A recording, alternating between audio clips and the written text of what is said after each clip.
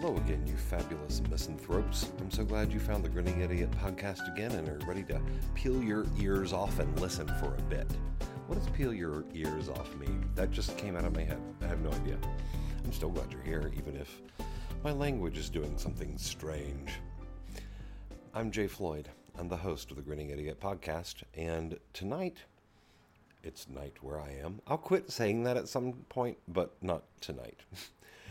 Tonight, here's what I want to talk about. Once upon a time, there was a sexual orientation. Tonight, we're going to talk about gay men and crystal meth addiction, the recovery from crystal meth addiction, and where that leaves gay men. I'm going to try to have a conversation with a couple of friends of mine who are also in recovery. I've been sober for 23 years. Crystal meth took about 4 years of my life from me in my 20s. And I got a couple of friends to come over and talk with me about their experience so we could compare and contrast them. Because there's a startling piece of information that I found out. I mentioned it in the conversation with these two guys, Greg and Matt. I saw an article in the New York Times that said that overdoses from crystal meth have actually been increasing because the power of the actual substance has been amplified apparently in the last few years, and people are overdosing like crazy. It's overtaking opioids in some places. And it leaves me wondering, why are people still so drawn to it? What is it? Because you don't do drugs unless you're in pain. You just don't. You don't do it unless you're escaping something in the real world. And gay men have a very specific relationship with this drug. It was a drug in search of an audience, and it found the perfect one, because we carry with us, apparently even today, with acceptance levels being so much higher than they were when I grew up in the 70s. Even today,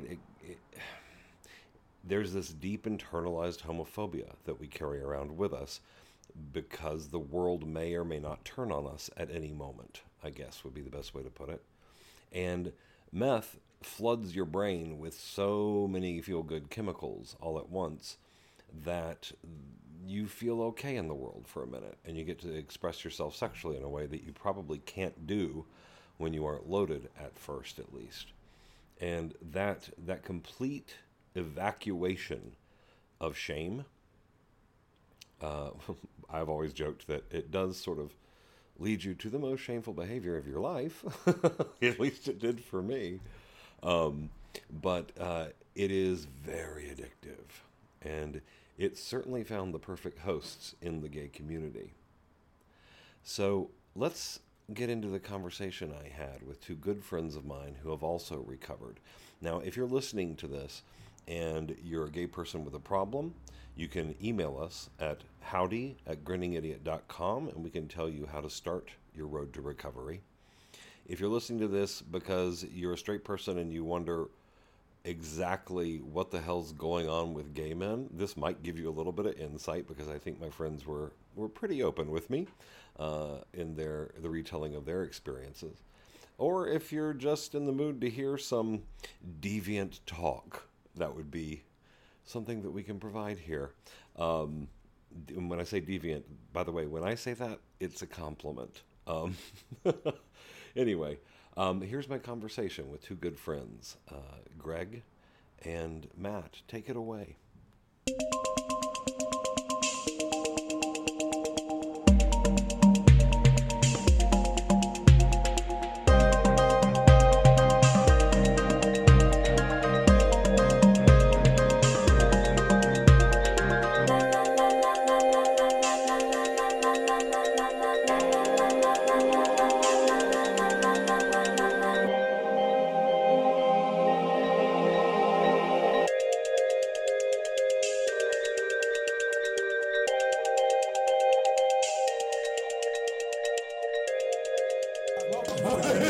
Welcome to the Grinning Idiot podcast. This is a special edition about gay men fucking and drugs. Mm-hmm. Woo-hoo. Okay. I have two guests with me this evening. Both are good friends of mine. We all have something in common. We have a few things in common. We're all men. We're all gay. I mean, so gay. So gay. Hello. I think... Hi. And we all have recovered from a problem with crystal meth. I wanted to get everybody together tonight to talk about their experience with their sexuality in relation to drugs and the recovery from those things, and then from drugs, and then getting back into trying to find a healthy sexual expression in our lives. I know it's something I still struggle with. I'm 53 and I've been sober for 23 years, and it's something that I'm still working on. And I find it a really interesting conversation.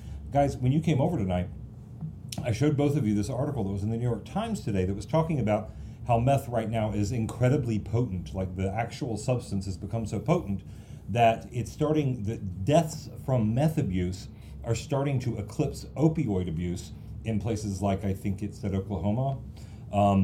And it's sort of surprising to me how much it still has a hold. And then I read on the NIM, what's the National Institutes of Mental Health. Yeah. Thank you. I read on their website earlier today, because I was just sort of brushing up on my thoughts about this subject, and it said that gay men are 3/4 more likely to fall into substance abuse than their heterosexual equivalents. And, you know, if you say that to any gay man, I think most of them at this point, now maybe it's just because we've been in the recovery community a long time and we have dialogues about these things, but I think most of them would immediately go, oh yeah, that makes sense. I totally understand why gay men get fucked up so much. That makes sense to me. I know that for me, I'll tell my story, and then if you guys want to chime in with yours, you're welcome to. You know, I grew up in the South. It was the 70s. I knew it wasn't okay to be gay.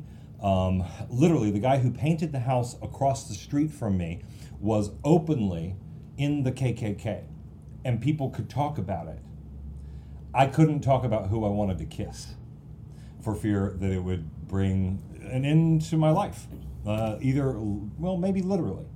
And so that's where my sexuality sort of, it tried to, form under those conditions. And then right as I was coming out in 1984, AIDS had just gotten a name, and I was convinced, oh, well, now it kills you. I felt like I got really duped to coming out right before it became fatal. So that got swirled into my sexual expressions. And I will tell you, before I even had a substance abuse issue, I would always need to be loaded to even go to a gay bar, to even walk in the door. Did either of you have a hard time before you got into an addiction space? Did you have a hard time going into gay environments without getting fucked up? One time, the place where I was working, the boss, this person he'd known was coming to work there, and he said, "Oh, you'll like so and so," and he's in AA or whatever he was in, and I was like, didn't want to hear any of that, so I just, the reflexive eye roll, and I remember having a bit of a conversation with this guy. We weren't friends or anything, and I remember him asking me a question. He said, "When was the last time you had sex that you weren't drunk?" The last time. And I didn't have an answer. I know, I wouldn't. I didn't have an answer. I wouldn't. And it really made me think. And I was like, never. Now, caveat. I had been drinking since the age of 11 and a half. I didn't go to Ralph's without having a drink. That's a grocery store, to those of you who don't know. Yeah, to the grocery store without having a drink. I didn't go get my hair cut without having a drink. I didn't really, if I wasn't at work, I kind of just drank. It's what I did. Okay. So, but I was very much a part of the bar culture back in the 80s. Very much a part of the bar culture. But would you pre-drink before you went to the bar? Oh, of course. Yeah. That's my favorite drinking. Drinking, getting ready to go out drinking. Yeah. But there was the three. And I used to actually drink on the way to the bar. I would put a beer bottle in my leather jacket on the motorcycle because it was about 5 minutes from my place to the Spike, and that's an awful lot of wasted time. Okay. All right. Now, do you pair that drinking habit with your sexuality, or was it social anxiety? I can't. That is something that I can't answer. But I do recall when I came out, when I was liberated from parents' school, all of that stuff. I remember that I did have a bit of anger, and I started to read about, I'm the adopted kid that doesn't look anything like his family that he was adopted into. So I was always looking for a tribe or a whatever it was, and I started reading of gay history and realized that a lot of gay history had been whitewashed, edited out, deleted, ignored, And I remember that anger. I remember reading books and all that stuff and thinking, this is my history, and it's been edited. It's been just excised. Edited or excised, exactly, from the conversation, from the script. Because we weren't relevant. We didn't get to have a history, because that would be promoting the idea that being a gay person was okay, and we couldn't have that. And that we had always been there. We had always been there. Oh yeah, From you time mean always immemorial. existed in always society. existed. Yeah, always existed. Where do they think the drapes came from? I have no idea.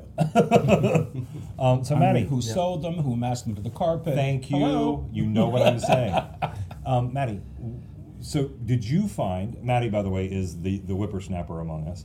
Greg and I are two old farts, and Maddie's Not is so young. whippersnapper anymore. You're pretty whippersnappery to us. Anybody who doesn't make noises when they rise from the floor. You'd be surprised. So did you find, before you got into the attic space, did you find that you had to, socially lubricate yourself to go into gay environments? I didn't think about it in those terms, though. Yes. The answer is yes, but you didn't think about it. Exactly. And I think that it's interesting, because even when I started going out to bars when I was 21, so in the late 2000s, I didn't go with the intention of, I guess that I'll put it this way. My reference to gay culture, to a gay social scene, was only, even in the late 2000s, was bars. To me, I had no idea of different groups of gay men doing things outside the context of a bar. I wonder if people who aren't addicts in their blood, I wonder if they have the same story. Because I thought of places that you drank as the gay congregation zones. It would not have crossed my mind that there were gay rugby teams, that there were, gay book clubs, there were gay chess clubs. That would not have crossed my mind. But what's even interesting is that, as far as I know, and I'm speaking from limited knowledge, so take this with a grain of salt, but even those, some of those groups that you're saying, at least here in Los Angeles, those groups are sponsored by bars. By gay bars. That's right. And then after the slathered games, with logos for vodka. and then after the games, they go to the bars and get drunk. But so there seems to always be this tie-in, and I don't know, historically speaking, that's we're talking about like the speakeasies and the the places that that gay men had to go to find acceptance, and they weren't going to find acceptance, in any place else than being with each other in a very clandestine situation.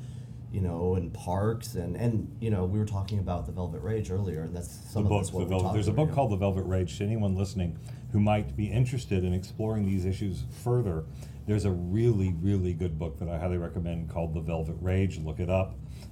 It's very instructive, and it's very honest, I think. I don't remember ever calling bullshit on it. Usually when I read books like that, there's somewhere in it that I want to call bullshit, and I don't remember that happening in that book at all. Now, when I look back, I just remember but this was before I ever got into heavier drugs like meth. I remember I wanted to hit on somebody at a bar in the East Village. I was going to NYU. It was called Rock and Roll Fag Bar. I loved this bar. And there was this big Italian, probably straight mobster guy who I wanted a little something from. And I had to drink myself into almost oblivion to try to approach him. I don't think that's social anxiety. I think that is internalized homophobia. And alcohol didn't do for me what eventually meth did. I just remember going home and having horrible, it was definitely straight guy sex. It was you do me and then I'm going to leave. That's just what happened. Okay, no, it's not delicious. I'm kidding. Okay. I'm being sarcastic. It is so I'm not being the goal. sarcastic. How about I just leave? Do yourself. Oh, wow. Do yourself. He's salty in his old age. Crispy. What I noticed once I got into meth which, for the first year that I did it, it was like once a month. And now I know the science behind it. It really did do what I jokingly talked about it doing. It was like, it obliterates internalized homophobia in 5 minutes. And what happens when you do an amphetamine like that is your brain explodes with endorphins and serotonin, all the feel-good chemicals. And when you have that much chemical insistence that everything is okay, there's no room for internalized homophobia. And so then you can become sexually free for the first time in your flippin' life. Greg, when you said earlier that you don't think you ever had sober sex, I don't think I ever had sex sober. Yeah. It was an interesting question. I don't think it ever happened. I'd never even thought about it before. I'd never even thought about it. But then comes this devil drug that solves everything. That found its perfect host within a gay community, young, damaged community. Hypersexual. Mm-hmm. People dying to express themselves sexually and just wanting a little push into this is okay. But people who are also already hypersexual, who maybe had not given themselves permission, and maybe for some people it did give themselves permission. I know that, I don't know whether it's endorphins, because I know the effect that crystal meth had on me is not the same effect it had on other people. Other people will clean the house. You built one. Yeah, I built one. They scour the alleys for broken televisions and bring them home. For some reason, that drug connected immediately to the sex bone. That's not a euphemism. It's literally like the ankle bone's connected to the foot bone. You know what I mean. You know what I mean. And I don't know why. I don't know why. It just literally went. It went right there to this is what I want to do. Some of the stuff I was refreshing myself with this morning talks about it being when your brain goes into the state that I'm talking about, it is very procreative. Yeah. It is very sexual to be that okay. Yeah. Of course, the cruel punchline is you're, in quotes, okay for about 6 hours, and then there's the rest of the week where you're either chasing it or coming down off of it, and it destroys your life, your health very quickly. Saw this article in the New York Times today that people are ODing on it now. That wasn't happening so much 23 years ago when I got sober. But I want to take it back. I want to take it back to the sex, because what I really want to focus on is where are we in our openness with our sexuality? Where are we in the healing of our sexuality? As a community, are we healing, or was our acceptance really skin deep? Like getting marriage equality, I can tell that created a shift in me a little bit. I don't feel healed about it. I had a sexual tryst a few weeks ago, and I was more present than I used to be, but I still had a giant, cumbersome dialogue going in my head. I don't know if it was homophobia or not. That might be starting to heal, but I'm 53. I would like to know that gay men could heal at 30. I would like to know that gay men could heal at 25. That could find their genuine sexual self and be okay with it earlier. That this drug is still so popular in the community means that's not happening as it should, or this drug would not be so fucking popular. Thoughts, anybody? I don't know. I definitely relate to that. I like to think that because I've had periods of longer term sobriety before, I learned about sober sex, and so it was possible for me to get back there. It was not possible for me in the first year of recovery this time to really get back there. What is sober sex like for you now? Sober sex for me now depends on who I'm having it with. Depends on who I'm having it with. I can tell you that I've had some incredible sober sex that was just sex, and it was wonderful. And I can tell you that I've had sex with somebody that I've been in a relationship with, and it's a different thing. It's a different animal. And that's one thing that I always loved about, because I remember, believe it or not, even when I was doing a lot of meth, having conversations with guys and saying, I'm sure I have internalized homophobia somewhere, but I would say I love being gay. I love the freedom that it affords me. I love it. I love hearing I that. love it. And what freedom? Go deeper there. I don't know. That freedom, I live in a community where the mores are a little different, where the consequence of having sex is not necessarily a child, or that I have to go through the motions. When I have a partner that's hooked up with what I am on the same wavelength, we understand that it's just sex. Like if I said, hey, let's go play tennis. So the almost in the same heteronormative idea respect. that romance and sex have to be in the same basket does not labor you. Yeah. It doesn't It burden doesn't. you. No, it doesn't. Okay. It doesn't. But I'm always very surprised by, for instance, when I get attracted to someone, because you know this, in my relationships, a lot of times I fall in love with people who are not my type. My type tends to pause. be the knuckle We dated draggers. for a minute, so this is going to be a conversation later. It's actually about 45 seconds, but No, one day, it was like a month in, we looked at each other and we're like, we're supposed to be friends. Yeah, that's what we're supposed to be, and then everything was fine. Here was the funny thing, though. Everybody else recognized it before we did. Oh, shit. We I were wish I hadn't busted. brought that up. We were busted. Yeah, I just remember us trying to have a 2-person bath and a 1-person bathtub. I just still, and I love that. Okay, wow. I love that. It just hurt. I but love anyway. Well, because you were on the faucet end, of course. I love that, and I still love that. That's like a great memory. But I have a lot of memories like that. I have a lot of memories of great sex, whatever it was. With the meth, it didn't come. With the meth, it's the illusion that we are about to have great sex, and especially in the lagging days, months, weeks, whatever, year even of my addiction, I would be sometimes with a person that I did have a connection with, and as soon as that drug went into my brains, the connection was lost. It was lost. And I know this is all about sex, but there were times when, and I've told people this, just because everyone in the room is naked does not mean sex is happening. No, that's true. Everyone's off in their orgies at my house own that were little like that. vortex of whatever they're off in. And, it was the exact opposite. I think in the very beginning, alcohol and all kinds of drugs were about connection for me, or seeking a connection. And in the end, they were all about disconnection. Okay, see, that's not how I experienced it. Well, maybe idealistically I was seeking connection through getting high or drunk or whatever, but I was also seeking disconnection from myself. So because myself was chattering, it's not okay to be gay, this is dangerous, you are a substandard male because you are gay. I was trying to disconnect from that dialogue through the use of drugs and alcohol. Some people use sex to disconnect from that dialogue. I wasn't able to do that. I had to get loaded. So I can't say that I ever had that experience where I was genuinely connected while loaded. It was that voice that I was trying to tame.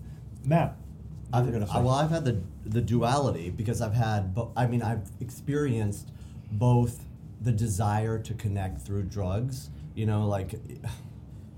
having, doing meth and doing G, especially GHB, and especially GHB creates, yeah? You overdosed? How many times do you want to hear about? Well, I know once was almost here. Yeah. Go on. That was, especially particularly that drug, which is kind of like dubbed the love drug. Yeah. It creates an illusion, and you know going into it that it's going to be an illusion. Exactly. You know it's going to be, but you're okay with that. Yeah. Illusion of anticipating that. This person I just met 5 minutes ago is about to become my husband. Yeah, exactly. And we're gonna have like the most connected, passionate sex. And let me tell you, that often on that drug happens. But then when that drug wears off, you just want them out the door, or you want to be out the door. You just don't want anything to do with them. That's been my experience. You invite them to come live with you, which just helps because they usually bring everything they own with them anyway, and it fits in a backpack. Right. But I've had that experience so many times, and even knowing it was illusory, even knowing it was temporary, it didn't dull that. No. But it's a very, very dangerous drug. Like I said, I'm a chronic overdose. And a lot of it was mixing stuff, I'm not a specialist sometimes. And it just doesn't mix well with other things. It's not tonic. It's not ginger ale. I remember when I first got sober, I dated a couple of guys early on that were really, I still know them. I don't want to use names in this podcast because of the subject matter, but really sweet guys. And we were very comforting and sweet and kind to each other. The sex was not good. It was not exciting because the last sex we had, lasted for 3 days. And, it would be a parade of people through the apartment, of new people and so on. And of course, by the third day, you're speaking in tongues and have completely lost your mind. But we were coming from there. So really, I just remember with John, this one guy that I dated very early in sobriety, I just remember a lot of sleeping and holding each other. And I think we really needed that. I think we both absolutely. We needed to recover from where we had just come from. Yeah. And that's to that point, that's kind of like, I don't know, maybe in some of these situations, some of my sexual partners would find it odd, or maybe that was my perception, they'd find it odd that that's kind of what I wanted to do on that drug.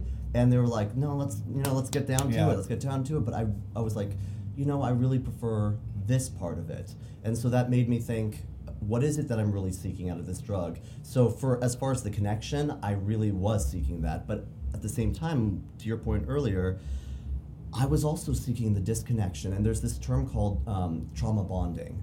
And it's when, kind of like an idea of that is when you have had a traumatic experience in your past, that or a series of traumatic experiences, say for example being called faggot, or which I'm very surprised that I never was growing up. So I didn't have that particular thing, but there was always you're not on the same level. You're not good enough. You're not straight enough. That type of thing. And so you're not on the same level. So I think, maybe I'm overanalyzing it, but I think that in these situations, when I go into these situations with drugs, I am both trying to connect and also bonding to that trauma through pleasure.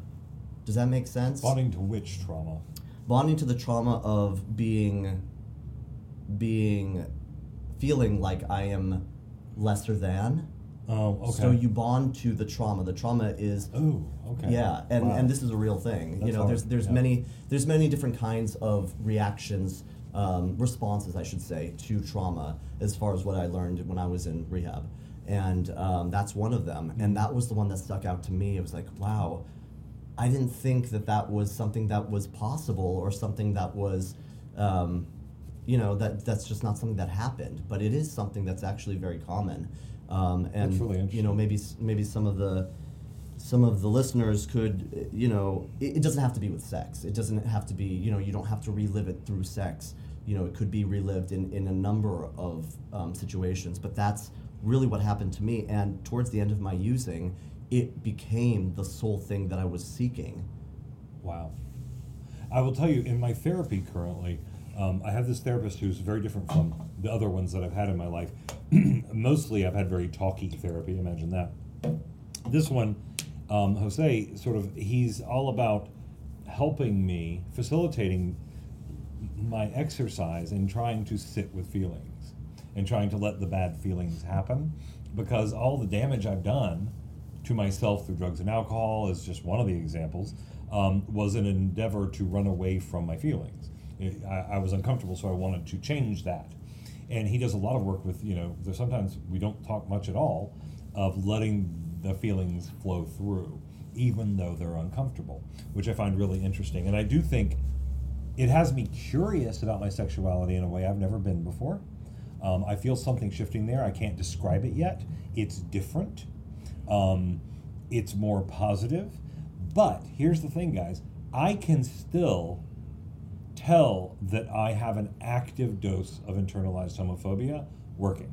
I have a friend who's a piano player who wanted to paint his nails for performance purposes, and I decided, oh my God, I'm going to paint my toenails, and one toenail, and I painted one toenail, and the amount of internalized homophobia that came up, I felt like a little faggot. I felt like half a man. And it really bothered me, so I painted another one. And I was like, okay, and I have it on right now. I'm not going to take it off until this doesn't bother me anymore. Wow. I was just like, no, okay, Greg, by the way, just noticed my it's not copper only, toe. It's not only painted, it's sort of opalescent. Well, It's, I mean, if you're going to go big, if you're going to go if you're going to go big, right? And just so we know, it's one toe. No. Oh, I'm sorry, it's both big toes. No, because I did one, the and I had feng shui this. has been totally changed. I did one, and I felt like my sister had handed me her purse at the mall in 1974, and that I was a little, faggot. So I went, okay, then I'm going to have to paint the other one until this gets better. Let me ask you a question, because this is something that I deal with all the time. I have noticed I would paint my nails. When I first came out and came to bars, I was introduced to this. Real name was Glenn. They called him Lonnie. He looked a lot like Lonnie Anderson. Same beautiful kind of fine blonde hair, and he was wearing women's clothes and looked very much like a woman. I couldn't get over the fact that he was wearing women's clothes voluntarily. And this goes back to I don't know, maybe it's like the not gay shame was like I couldn't understand that, and I remember when I was taught to do laundry, and my sister and mother, with my mother, my sister, and I remember removing their things from the dryer, my mother's things with barbecue tongs, because they were silky and satiny, and I hated the feeling, I hated the texture. Had I been born a woman, I'm convinced, even though I maybe have a heterosexual orientation, I would dress like the biggest gym teacher on the face of the planet. I don't get the nail polish. I don't get a lot of, when I came to bars, I'm like, it was just another place where I didn't fit in. One of the places that I had to uncomfortably confront my own homophobia was early on in sobriety. If there were drag performers, if I said drag queen 30 years ago, if I said that, it was a pejorative. I've grown to love these people, but at first, it made me feel threatened. It made me, if I didn't show some sort of tongue-in-cheek, if I didn't show some sort of disdain for them, it meant I was not a man, okay? And that was potentially life-threatening when I was growing up. So I couldn't let that be seen. That completely changed. Then I had to have an evolution with trans people. You remember Michelle from the program? Yes. Michael. There was a man in the program who was, I'm sorry, getting all tripped up. He was wonderful. And he, when I met him, was Michael. And he would introduce himself at meetings as, I'm a 50-year-old black man with tits and I look good. And I look good. Yeah. And he made me fall in love with him. And he became her. He became Michelle. And he passed away a while back. I don't know. Probably about 5 years ago. Okay. Maybe 4 or 5 years ago. But I know that he died having realized who he really felt he was. And knowing people and getting past the homophobic responses that I had built in from my upbringing, when you really focus on an individual, that stuff starts to fall away. When you start having a relationship with people, that starts to fall away. What I'm wondering is do we need to have a better relationship with ourselves so that we accept ourselves as being exactly the way whatever God you believe in made us? How do we do that work? Well, how about when it relates to sexual attraction? So, for example, this conversation is making me think about what is, sexual ideals, sexual, types. Types. Yeah. Those have gotten me into a lot of trouble. My type is really pretty men who don't like me. Well, okay, so I'm thinking to myself, what have I been attracted to? And historically speaking, it's been the more traditionally masculine types.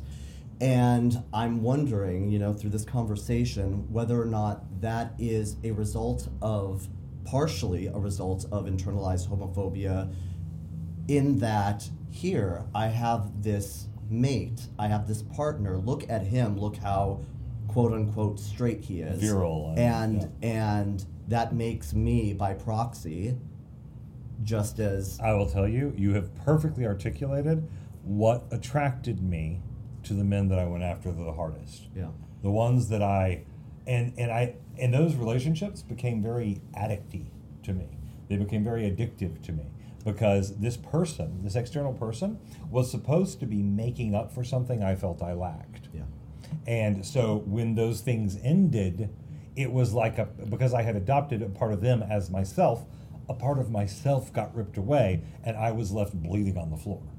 And still to this day, I don't find myself nearly as attracted, I'm speaking broadly, nearly as attracted to men who exhibit more traditionally feminine characteristics as I do, those which are traditionally considered masculine characteristics. And I don't know if that would have been different if my experience growing up with experiencing gay shame Yeah. was different. I bet it would be. Now, I will tell you what's happening there.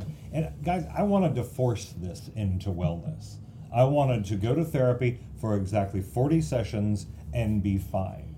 That's not what's happened because Get we your have money to, back. Oh my God. They should have told you before. Get your money back. Never show vulnerability around two queens. Drunk or sober, they are vicious. Vicious. God, these girls. Anyway, girls are both pretty. Now, I'm gonna have to cut that out because it's sexist. Have we offended? Who else can we offend? I thought Anyway. this was the splendid table. Oh, I'm going to pack my knives or sharpen them, whatever the case may be. whatever the case. What was I saying before you? Therapy. So rude. You went to Segue. 40 You derailed sessions. me. Your ineffective therapy. Oh, Go ahead. what I started realizing, just as I just realized I don't like you, Greg. It's all an evolutionary There's process. so many dislikable. So many. No, I love you very much. But what I have realized is that visceral sexual attraction, which is just raw attraction, chemical, almost, it's very addicty feeling to me. It's like that thing, that physical response, all physical, very little thinking is going on. That response is one thing, but as I have aged and as I have had those relationships and realized that none of them worked, and by the way, once you've had them for about a month, they don't fix you anymore. And then you're just left with the bill. But they're very expensive. Very pretty men are very expensive. Anyway, what I've started Parts realizing alone. Parts alone. I mean, please, right? Never mind the maintenance.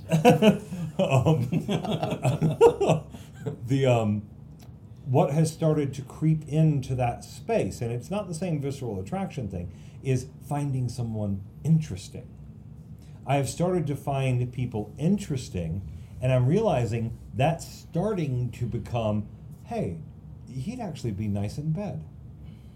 And it's a combination. It's shifting. It's just taken a long time for me. But is this true for you? I'm also starting to find like the real beauty in those, again, I use the word traditional masculine and feminine qualities, like a nice balance between the two, which is, My favorite thing about being gay is that I look a little bit like a linebacker, and I know every Sondheim lyric. Yes. And I dance like a can dancer at times. No. Okay, they're both agreeing with each Well, other. on the pom-poms. Okay, I love holding both of those things in one person. I love that. Yeah. I love, you were talking about the freedom that being gay gives you. That's how I experience that, is I love that both traditionally masculine and traditionally feminine traits exist within me. Absolutely. And by the way, they also exist within straight people. Yeah, and everybody. But I also don't think, we're talking about that whole, someone once said, oh, you're a small g gay and a capital H homosexual. I'm actually an all caps homosexual. What does that mean? But, because it means that, like, for instance, when I first came out and I found out that shopping was actually a sporting activity, I don't want to go shopping. I felt like going out with my friends, same age, same peer group, going out with a bunch of gay men to the Broadway at the time, or Bullocks, was boring to me. I wanted to sit down and sulk like I did with my mother buying dresses. And they were buying dresses. There were certain things I didn't connect to. Drag was another thing. And I had a problem with drag and drag queens initially because I thought they were the brush that I was being painted, the big brush that I was also being painted with. If you're a gay man, I'm watching Soap, the first season. I got the DVD. I watched years ago. Here's the confusing message. Billy Crystal's one of the first openly gay people on TV. But he's gay, but then decides he's going to have a sex change to be with his boyfriend, and then decides to experiment with the female nurse, and then becomes... I'm like, these are very different dynamics and very different things going on. And the whole drag queen thing was, I thought, that's the brush I'm being painted with. That has nothing to do with my life. The super rich have nothing to do with my life. That expression of being gay or drag or whatever has nothing to do with my life. I now have an appreciation for it. But I used to very much resent the fact that it's like that when they saw me, if somebody knew that I was gay, like, oh, well, you know, you people. What does this is your what you appreciation like. for it now look like? My appreciation for it now looks like what my appreciation for any other art form would be. I'm not a arty, creative type person. So when I can see someone take something and make something with them, whether they happen to be the clay themselves, and their dresses and their makeup, that I can sort of appreciate the glitz and the glam. But I've also separated that from being gay because I thought we were all being herded into this one corral, and that's not me. It never has been me. And That, I will because tell it you. isn't, I thought, well, that's just my homophobia. What if it's just a personal choice? What if it's personal Where preference? drag is concerned, you know, at first my reaction to it was completely homophobic. Then I did start to appreciate it as an art form, which it most certainly is, and a really difficult one at that.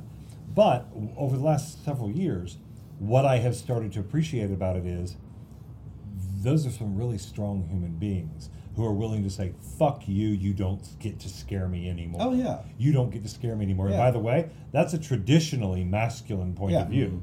These broads can fight. Yeah. They are so strong in so many ways that I admire that it really made me fall in love with them. Absolutely. No, I and I've always felt that. Like, I mean, you know, I'm sorry, to put on heels and dress and go out there like that takes balls. That takes Oh, balls. I always said I'm not going to do drag until 5 of my friends will be the Steel Magnolias with me, and we carry a coffin. But anyway, that's just I would not.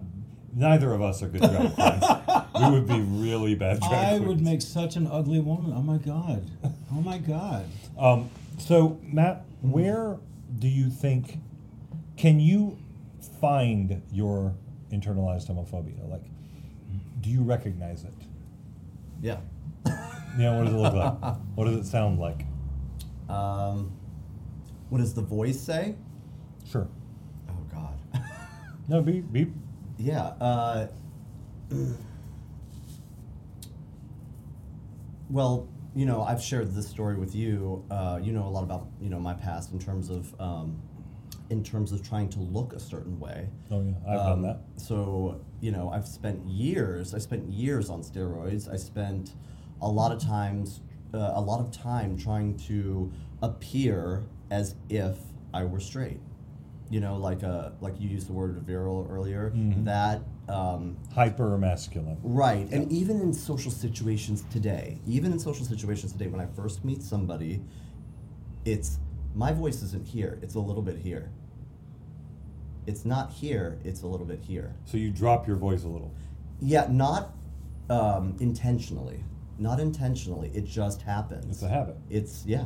So Roots that's what down that looks. into- That's what that looks like. So, and then when I start to get to know somebody, it starts going up here, and then we start like, hey, what's up? and then it goes to off the charts. Yeah, sure. So, it's a reservation, I feel. I feel that when I go into a social situation, the internalized homophobia, it's like, if I were to bring out this part of me right away, oh God, let's take a step back from him. And that's me just kind of like, I'm just brainstorming right now of what that looks like. But I think to a large degree that's true. And that says right there that's very deep seated. It's very that Greg, do you internalized. have that? You know what I'm thinking? I don't know what I'm thinking. Remember back in the old days, back before digital, personal ads would say things like, no fats, no femmes, Yeah. no whatever it was. Why did I hear phonies? But anyway. Something like that. And it was... Or I it always says looked at mask that. musk, Right, yeah. masculine only. Yeah, Musculine. but that's Musculine. more... Musculine. but this was- Musculine, I love it. This wasn't even that generic. Way back then, it was no fats, femmes, or something. And I can't remember what the third one was. And I always thought that's It was that's fakes, really wasn't it? insulting. Yeah. It's really insulting. But it's interesting that you said you try to be more straight looking. What I've tried to embrace is, does masculine have to be straight? Because here's was the big revelation for me when I came out, very first gay pride that I ever went to. I saw not the hyper masculine versions of men that a lot of the leather men were trying to be and to embrace. I saw guys that you would see on the street and never know that they were gay. And I was like, okay, good, they exist, because I didn't know that. I thought you could spot us from miles away. And I think I had the same experience as you did growing up. I wasn't the gay kid in school. I was the weird kid in school, but the gay kid in school fell to poor Tony, who wore a pink muscle shirt in 9th grade. Don't know what he was thinking, but whatever. I mean, that was obvious. So I didn't have that to fall back on. I mean, when I hear people's stories of, I was called fag and I was called this, I wasn't called those things. So I don't relate to a lot of that kind of stuff. I didn't hang out with the girls in high school, but I didn't hang out with the jocks either, because I couldn't throw a ball worth shit. They didn't know that, but I just didn't want to hang out. Luckily, alcohol came along in 6th grade, 7th grade, and I was just fine. So perhaps that short-circuited something or alleviated something. The alcohol alleviated something way back when. But it's interesting because I remember there used to be this button that people wear that says, what the hell is straight acting? Or what the hell is straight looking? And to me, it's like, I don't see anything wrong with men who are just the guys, the guys who are the mechanics. And when I found out there were gay mechanics and gay fighter pilots and gay, all this other stuff, and gay cops and real ones, not ones that, the spike.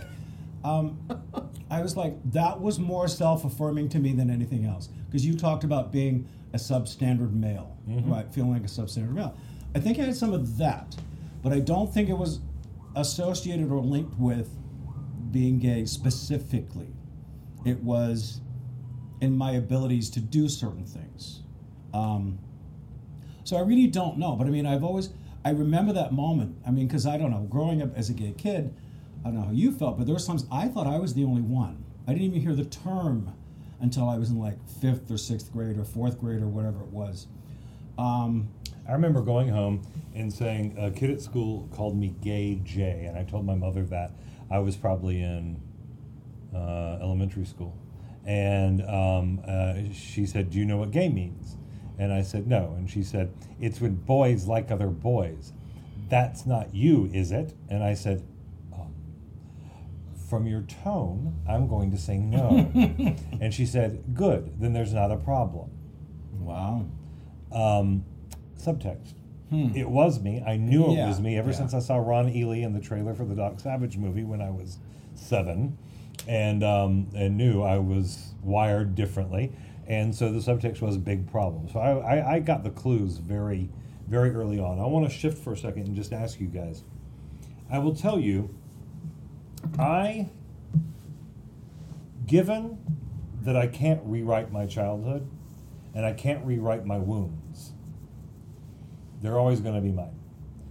I am grateful to my experience with meth because it brought me to my knees in a way that forced me to adopt a humility, that forced me to adopt or practice a humility or strive for a humility that I would not have had otherwise. And it was a humility that could not have happened if I hadn't been shattered. And I don't know what else would have shattered me. So in that way, I'm very grateful to have had my life driven into the ground by addiction that was brought on by internalized homophobia. I'm convinced of it. What's your version, your perspective? I don't care if it's completely different. What's your perspective of that in your own lives? I think perhaps maybe a long time ago, that would have been my case, and I've been grateful for it. Had I found that out and then gotten sober and stayed sober, Found it would what have out? been... I'm sorry. Huh? Found what out? Found any sort of a spiritual breakthrough or anything, or being shattered completely through it. Sure, okay. I think it would have been helpful. What I found, because I've been in recovery, around the recovery communities since 1990, I've had 7.5 years of sobriety twice. I currently, tomorrow, will have 6 years. So what I found is that all I learned in going out was that drugs are bad, okay? That's all I learned. Okay. Yeah. That's all I learned. It did not propel me forward. It just took me, and you've described this before, literally like a dog with a rag doll in its mouth, shaking it. every single time. So I don't think my lessons from it were learned by my experiences with it in the past, say, 15 years. What about you, Matt? Would you trade your experience so far? No, I wouldn't. I think that, it's been painful. It is painful. It's extremely painful. But I'm not somebody... I've had like very unorthodox career and just way of living in general. I don't work a 9 to 5. I'm not straight. I don't fit into the American, model of the white picket fence and the 2.5 kids. So, so having done things like differently and having the experience, obviously, when I was a kid, never dreamed that I would be an addict. I never, sat on, in front of the TV and was like thinking, oh, I can't wait to do crystal meth. I'm like, I can't. Well, the commercials were so subtle. Right. So this is something that caught me by surprise, and so it doesn't. But now, in retrospect, it doesn't surprise me that was my trajectory, and in that sense, because it's not something I planned for. It's something that has definitely like opened my eyes to, as you said, being a slightly more humble person, trying to just open my eyes to like start to try to do the right thing, because and at least in my particular recovery program, that's how I stay sober. And it has helped, to a large degree. But I think above all, what it's taught me is that and this is why I think the biggest reason why I wouldn't give it trade my experience is that I've been a perfectionist my whole life. I've been somebody who has had to get it right to win, and I haven't ever been able to, quote, win at sobriety. Like some people would say, well, if you win by just not picking up a drink or a drug, right? That's how you win. But my experience, similar to yours, Greg, has been one of relapse, and through beaten down over and over and over and over again, while I see some of my peers, so to speak, quote unquote, get it the first time, is something that really broke me down and said, Matt, okay, you don't need to be perfect. You don't need to be perfect. You just need to get up and try again. That sounds a little cliche, but it's the truth. And what you're talking about makes me feel, to borrow from your expression, substandard male. Apart from that, makes me feel substandard human. Like, okay, why didn't I got the same messages these people did. What the hell is the matter with me? So my looking at myself as defaulted or faulty and broken in certain places hasn't necessarily been associated with the gay stuff. It's been associated with other stuff. I just happen to be a gay man. Last question. So, kids growing up today who are like just about to hit puberty, their whole lives, they will have lived, when I say this, I mean American kids. They will have grown up in a country where part of the story is, if they are gay, they can grow up and get married and they have the same rights as straight couples. It's going to be something that's foreign to them to think about a time when that wasn't so. They're growing up in a post-Will and Grace world. Do you think they're going to carry our scars?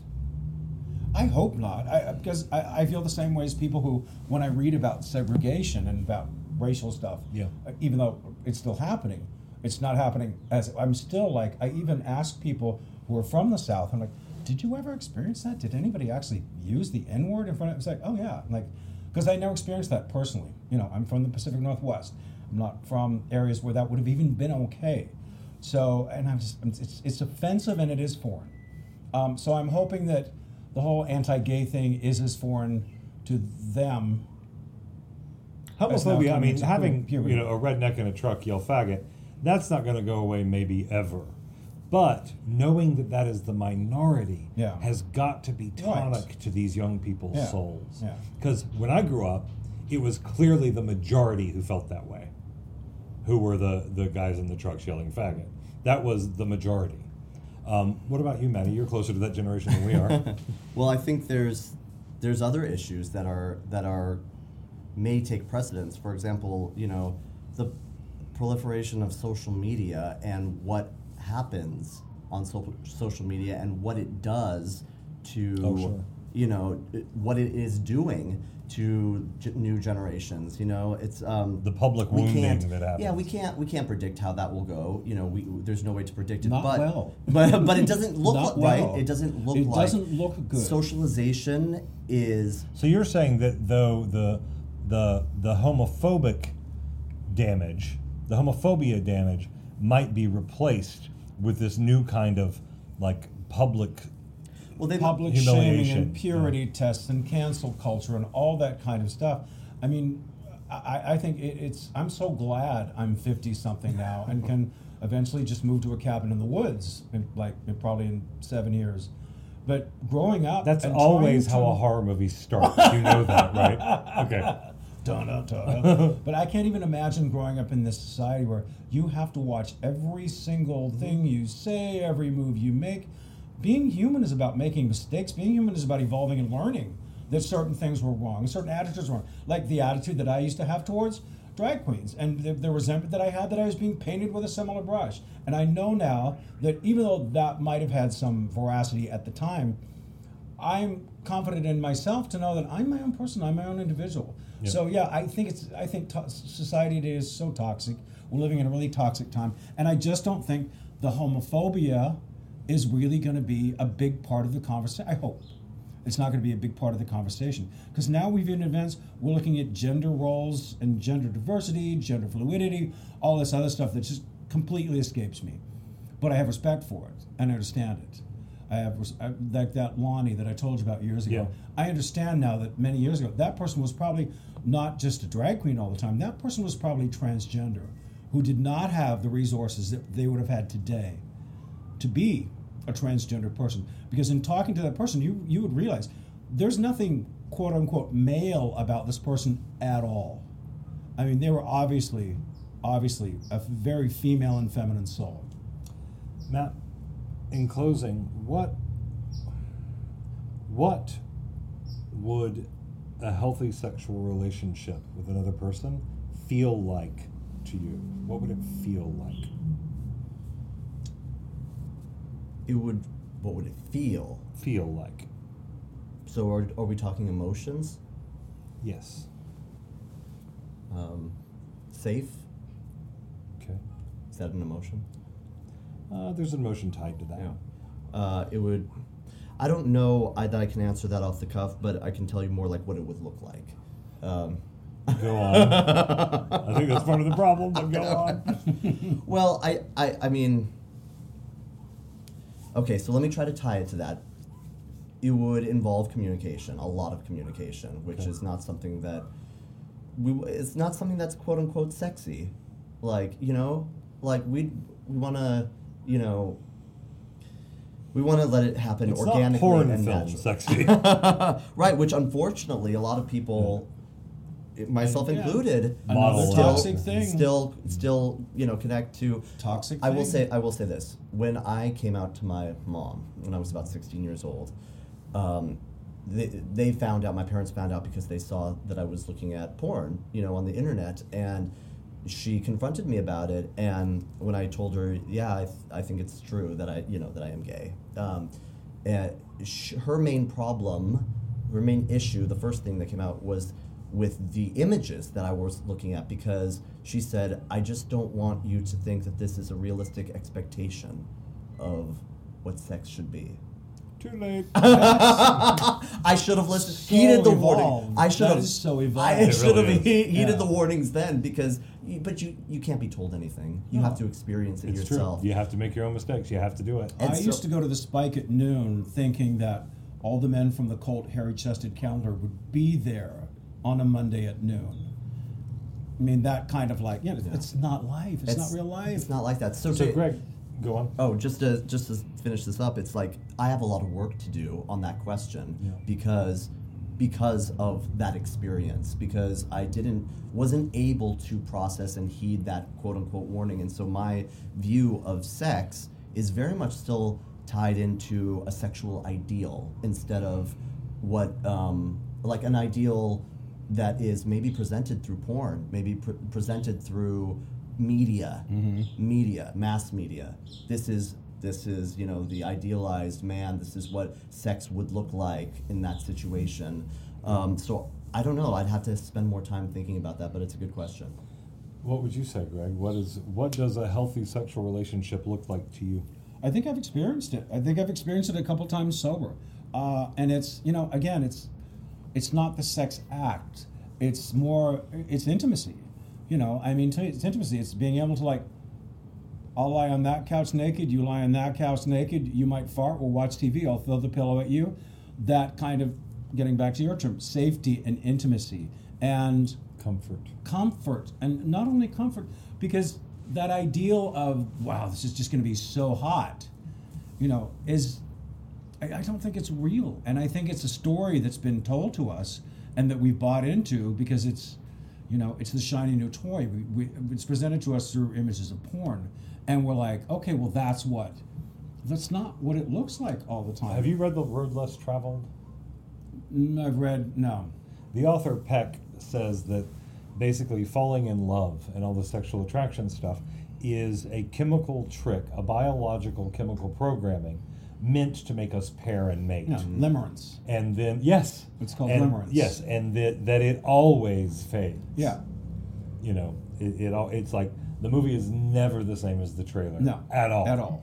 At all. It's kind of like disappointing to realize though that we've been fed a lie. We got over Santa. We can get over this. It just takes some time. It does take some time. Well, I hope there's no toddlers listening to your podcast. Okay, if there is, I want their name and address because those are some fucked up parents.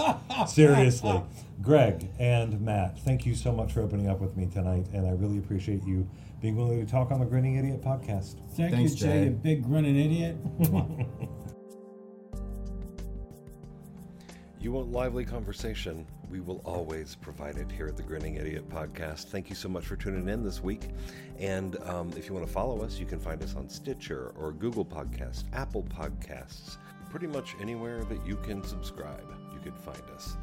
If you want to send us an email, our email address is howdy@grinningidiot.com. That's HOWDY @grinningidiot.com. This is Jay Floyd. I want to thank you again for joining us this week, and there will be plenty more where this came from. Welcome to a new decade.